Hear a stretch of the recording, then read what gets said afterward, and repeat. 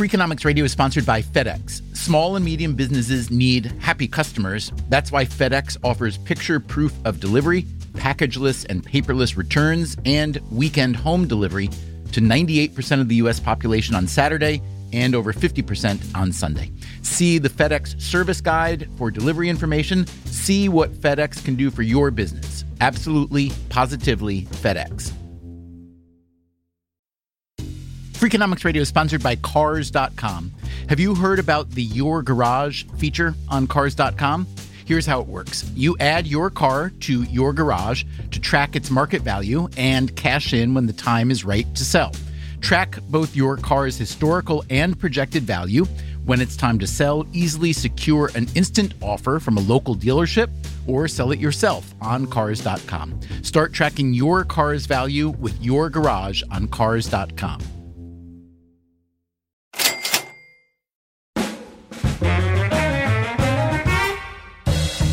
Hi, this is Steve Levitt. And I'm Stephen Dubner. Thanks for downloading this Freakonomics Radio podcast. When we started this a couple years ago, I never imagined we would still be making podcasts 2 years later. And to your great chagrin or to your great joy, we are? Well, you do all the work, so it's no problem for me. Yeah, people think that you spend a lot of time in the radio studio, though. Let's keep it that way. It doesn't hurt me to have them thinking I'm busy in the radio studio. Well, division of labor-wise, I do pick your brain a lot. Yeah, that's easy. I just don't want to have to go places, talk to strangers, things like that. Yeah, you don't like talking to strangers too much, do you? Whenever we're together, I'm so glad that you're doing the talking, so I can just mind my own business. Levitt, what is your favorite thing about doing this podcast? That you do all the work.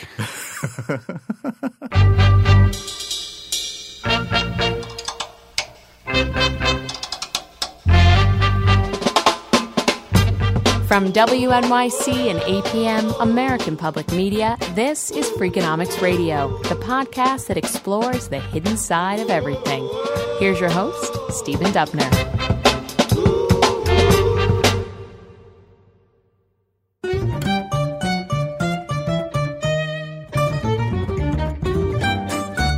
So it's time for another round of FAQs, frequently asked questions, where we answer queries from you, our listeners and readers. And we've got Steve Levitt on the line. Hey, Dubner. You really love these, don't you? I mean, it is incredibly fun to have people write with real questions, isn't it?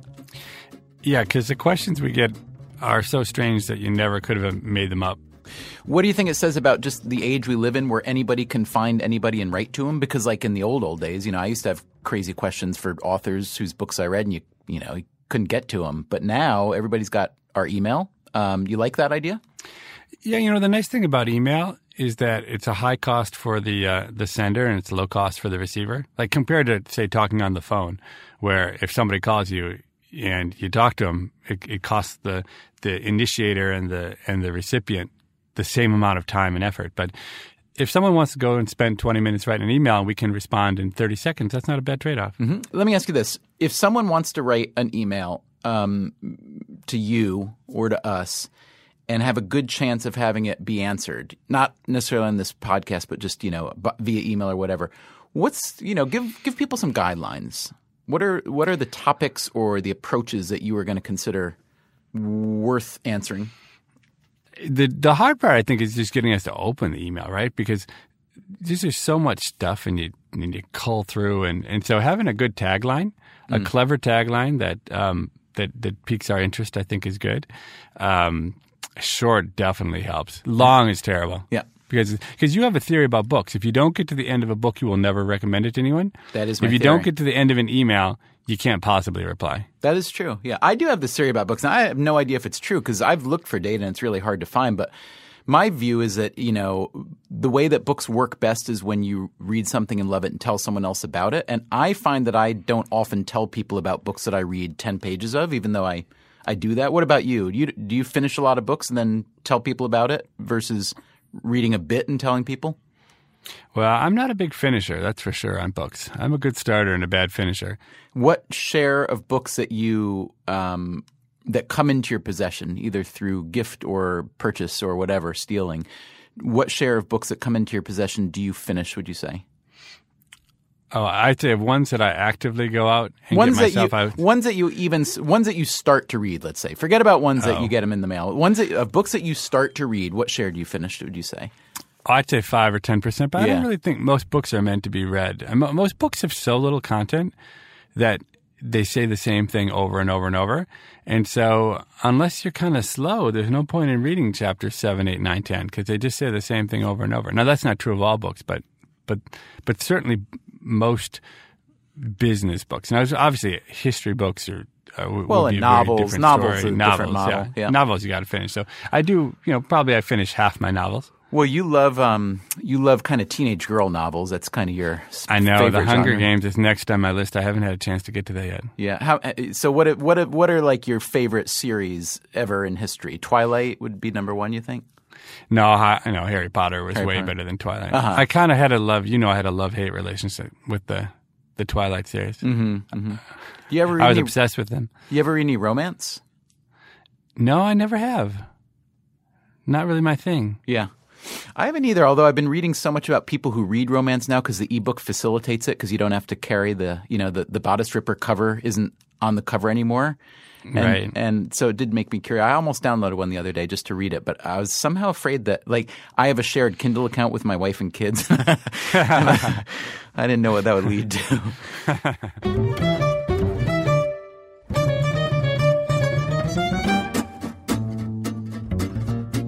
Okay, so let's look at some questions from readers, listeners. Here's one from Andrew Foster. Andrew writes, "Dear Freakonomics, I have been listening to your podcast and I just started reading your book. You had a podcast about the lottery, and savings accounts. These were these prize-linked savings accounts that we did a piece about how you can encourage people to save money and still get a lottery payout by pooling their interest and giving them some." And he writes, "With the 84-year-old woman who won the lottery in your episode, it got me wondering, what would you guys do with those winnings?" Dubner, you know how to spend money. What would you do with the lottery winnings? Why do you say I know how to spend money? How you live in New York, fancy upstate New York trips, and fancy upstate New York trips, like driving into the woods. So I have a little bit of a problem spending money on myself. Sometimes I do, but I have no problem spending money on my family. That's the one thing I would say. So if I had a lot more money, I mean, I feel like I have enough money. But if I had a lot more, I'd probably spend more on my family. On the other hand, I don't know. They kind of have what they need. For me, 'cause I don't really want, me, I don't want anything. You have simple tastes. I don't like fancy cars. Yeah. The only thing I can imagine collecting other than wanting to have a private jet, which I would want just because the thing I would love to buy if someone were selling it is time, because time's the thing that I'm shortest on. And a private jet I see as a way of buying a lot of time when I travel, not having to fight the airports and the schedules and just being able to go where I want to go. Also, you wouldn't have to see any other people because that's kind of your thing, right? Yeah, that would be good too. But what would be hard though is then there'd be a pilot and me. It would just be like a bad cab ride then when you feel like you got to talk to the pilot. Well, if there's a lot of people, you don't have to talk to anyone. When there's only a couple of you, you feel like you got to he's busy flying. He or he's she. busy. Yeah, Actually, wait, you know who your pilot would be?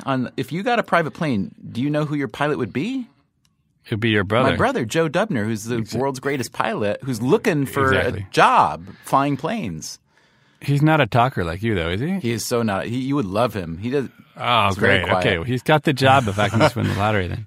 There's one other thing that I would collect if I had tons and tons of money would probably be memberships at fancy golf clubs, which would never, ever make sense to do if you didn't have much money because I wouldn't really ever use them. But if I were purely living a life of indulgence and luxury, it would involve flying my private jet to Augusta or some fancy place to play golf from time to time. Well, that leads very nicely into another question here from someone named Patricia who says, "Dear Dubner and Levitt, I have a very simple question. What are your current obsessions?" So I have to say, I am obsessed with how obsessed you are with golf. That is my obsession. Yeah. You're nuts, Levitt. I mean, let's face it. I do love golf.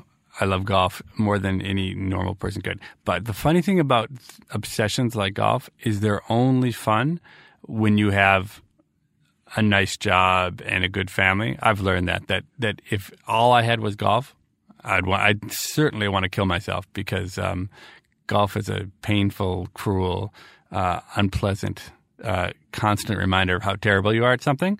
And I think you need to have a good grounding to be obsessed with it. I'm curious, do you think that you love golf so much in part because time is relatively scarce? You know, you're busy, you got a family, you work, et cetera, and golf is very time consuming, so that it's kind of the time scarcity means that when you get to do golf, it feels more precious, as opposed to having nothing else to do but golf. It would be not so much fun? No, I think I love golf because I really wanted to be good at it as a kid, and I completely and totally failed. And much of my adult life has been devoted to trying to undo the mistakes I made as a child. And so the reason I've come to love golf so much is that I have had just the tiniest little bit of success, but not very much, in undoing my failings of it as a child. And so it just is the worst kind of addictive on and off feedback, which drags you deeper and deeper into it. And it also has this incredible attraction to me that while it's physical, at the same time, it's incredibly intellectual, that trying to understand, whether it's the physics of the swing or just the mapping between what happens in your head and what actually is going on when you look at it on video, I find it incredibly enticing and so measurable as well. I love the measurement. So it's almost fiendishly designed to tap into every one of my quirks and make me obsessed with it.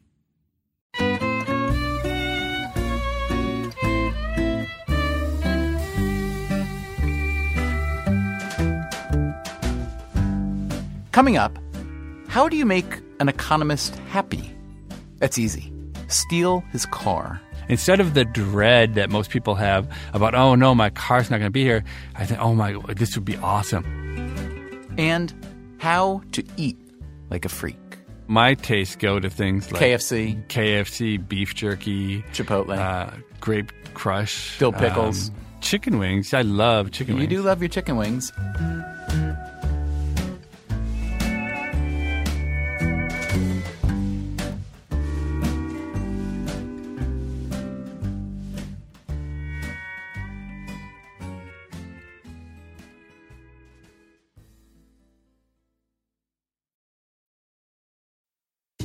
Freakonomics Radio is sponsored by Amica Insurance. Amica Insurance is all about empathy. They know your auto, home, and life insurance are more than just policies. Home insurance is about protecting the life you've built. Auto insurance is there to protect you on the road ahead. That's why Amica takes a consultative approach to help protect what matters most to you. They are a customer-owned insurance company that puts your needs first, and their representatives are available 24/7 for claim-related matters. As Amica says, empathy is our best policy.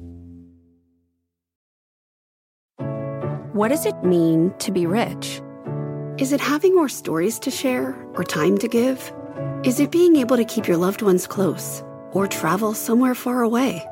At Edward Jones, we believe the key to being rich is knowing what counts. Your dedicated financial advisor will take a comprehensive approach to your financial strategy to help support what truly matters to you. EdwardJones.com/findyourrich. Edward Jones, member SIPC. Freakonomics Radio is sponsored by BetterHelp Online Therapy. We don't always realize just how much our negative thoughts and experiences stick with us. You may find your brain constantly running through a highlight reel of bad moments. That hurtful comment your friend made, that frustrating thing your mom does, or that silly thing you said in a meeting.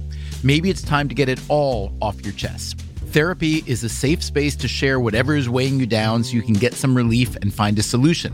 BetterHelp offers professional, affordable online therapy on a flexible schedule. Start the process in minutes and switch therapists anytime. Let it out with BetterHelp. Visit BetterHelp.com/Freakonomics today to get 10% off your first month. That's BetterHelp, HELP.com/Freakonomics.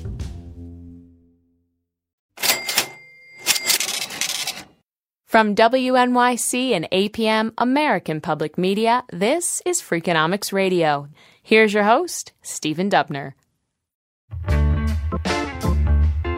Welcome back to Frequently Asked Questions, where Steve Levitt and I answer queries from you, our listeners and readers.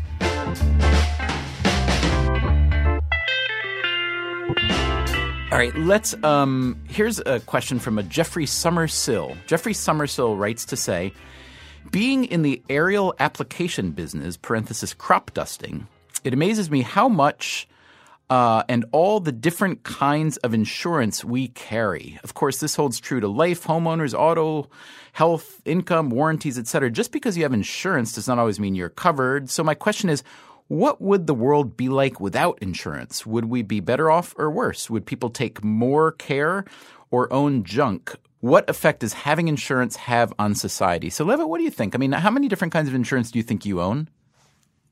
I have the absolute minimum insurance. Mm-hmm. I think insurance is greatly the value of insurance is greatly exaggerated in almost all cases. Many people, I think, don't understand the purpose of insurance.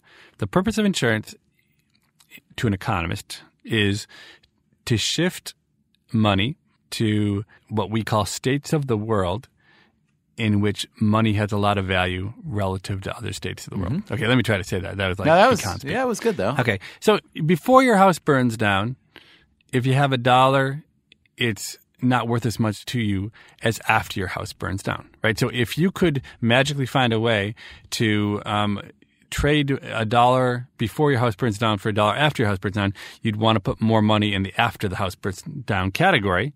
This is a world of no insurance, so that you could buy all the stuff that got burned down in your house. Okay, and that is the purpose of insurance. It's a way of moving around money so that you have it when you need it, and not when you don't need it. So why do you think so many people carry – well, I mean, there are a lot of different kinds of insurance, and some of it we have to carry. So right now, there's a debate about the healthcare mandate and people being forced to own healthcare insurance, which is a big issue. On the other hand, if you want to drive a car, you have to have insurance, right?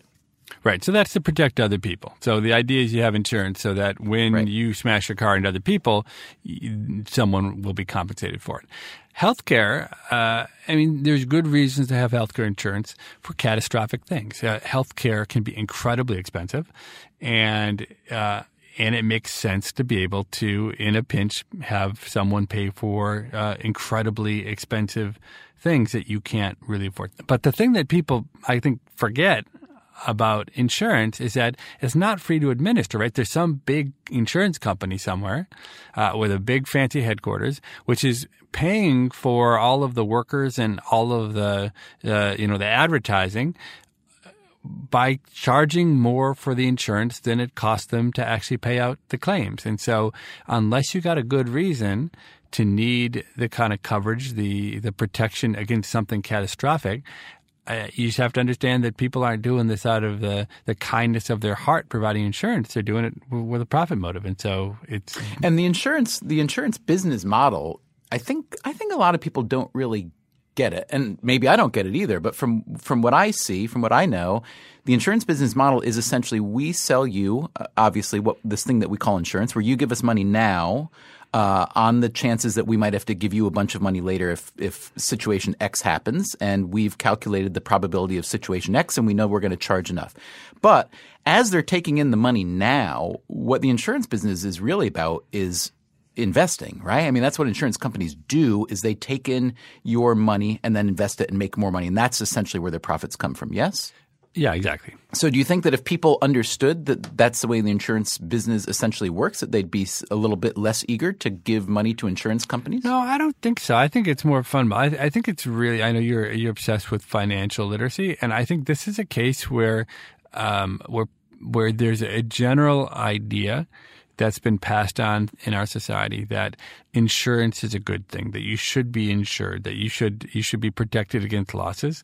And people don't actually understand why they should get insurance. They just have been told they should, and they kind of understand that it feels good when you lose something to get paid back. Well, do you think it's connected to the theme we've talked about a lot of times, which is that we tend to really exaggerate not only the likelihood but kind of the pain caused by anomalous events that turn out to be bad, which are pretty rare and often not as damaging as we think, that people just kind of over-scare themselves into buying a lot of insurance? Yeah, I think people imagine it would be really, really awful if their car got stolen, right? And it would be bad, right? And it would be the equivalent to, let's say you got a $20,000 car. Well, you're $20,000 poor. So the question is, does it really change my life if I have my car stolen? If it really changes your life, then I think you should have insurance. But you hit on something important, which is that people are very bad judges of what how they'll feel in the future. So I tell you, one of the best investments I made in the insurance domain was in buying LoJack. Mm-hmm. So as you know, and our readers may know, LoJack is a little hidden transmitter you put inside of in the hood of your car, or they put in the hood of your car, and then if your car gets stolen, then you're able to track it. Okay, now most people get LoJack because it's both you get a deduction off your insurance, and also it's a way of getting your car back when it's stolen. And what I hadn't anticipated when I got LoJack, but what I eventually came to understand, is that the real reason to get LoJack is it makes you want your car to get stolen. So every time I say parked on a different level of the parking lot and got confused and couldn't find my car, instead of the dread that most people have about, oh no, my car's not going to be here, I think, oh my, this would be awesome. God, I hope my car gets stolen. We'll release the hounds and see what happens as we go, on the chase to get the car back. So that to me was the best kind of insurance I ever had, because it transformed an experience, which is in general a very negative one, into one which was actually a positive. And that's something that it's hard for insurance to do generally.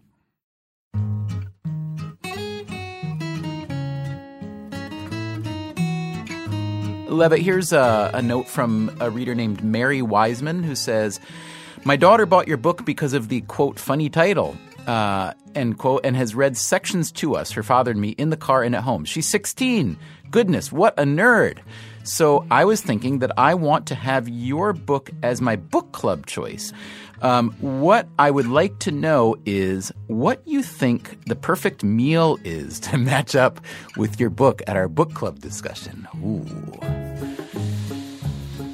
Apples, oranges, I guess, is the fruit salad you start with, and apple-teenies. But holy cow. Levitt, you have any thoughts on a Freakonomics-themed meal?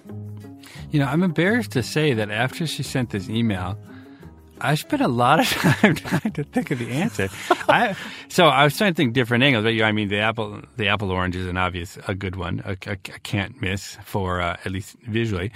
But so I think, we don't really talk about food. So kangaroo burgers would be good if you're doing Super Freak, because we talk about the virtues of those for global warming. Because we should just explain, because red meat is very greenhouse gas intensive, in part because animals that chew their own cud, ruminants, exhale a lot of methane, which is a powerful greenhouse gas, and kangaroos do not. So kangaroo burgers versus hamburgers, very good for the environment on the scale that it can be. So yeah.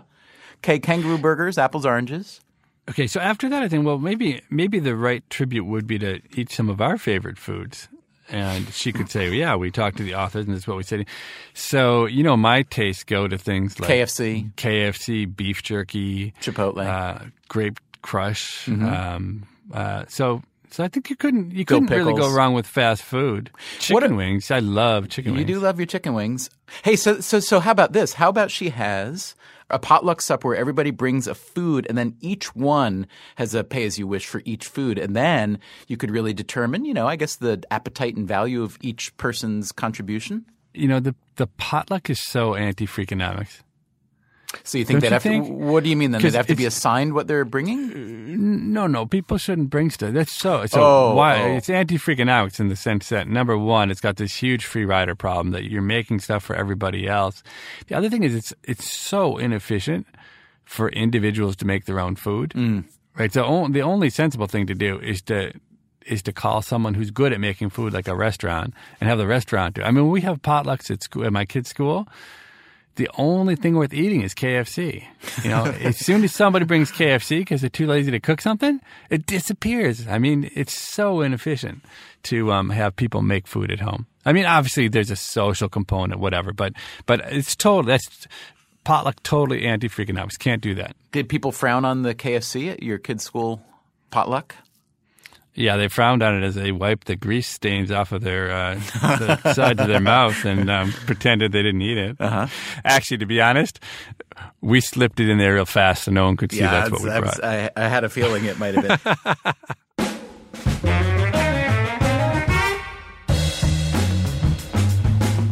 Freakonomics Radio is produced by WNYC, APM, American Public Media, and Dubner Productions. Our staff includes Susie Lechtenberg, Catherine Wells, David Herman, Beret Lamb, and Chris Bannon. Colin Campbell is our executive producer. If you want more Freakonomics Radio, subscribe to our free podcast on iTunes and go to Freakonomics.com, where you'll find lots of radio, a blog, the books, and more.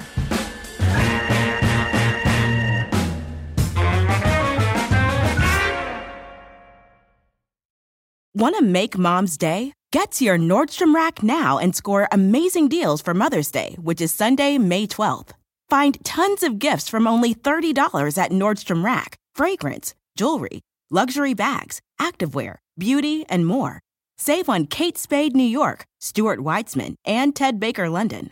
Great brands, great prices. So shop your Nordstrom Rack store today and treat Mom to the good stuff from just $30. Life is a highway, and on it there will be many chicken sandwiches. But there's only one McCrispy. So go ahead and hit the turn signal if you know about this juicy gem of a detour. Freakonomics Radio is sponsored by Capital One Bank. With no fees or minimums, banking with Capital One is the easiest decision in the history of decisions, even easier than deciding to listen to another episode of your favorite podcast. And with no overdraft fees, is it even a decision? That's banking reimagined. What's in your wallet? Terms apply. See CapitalOne.com/bank. Capital One N.A. member FDIC.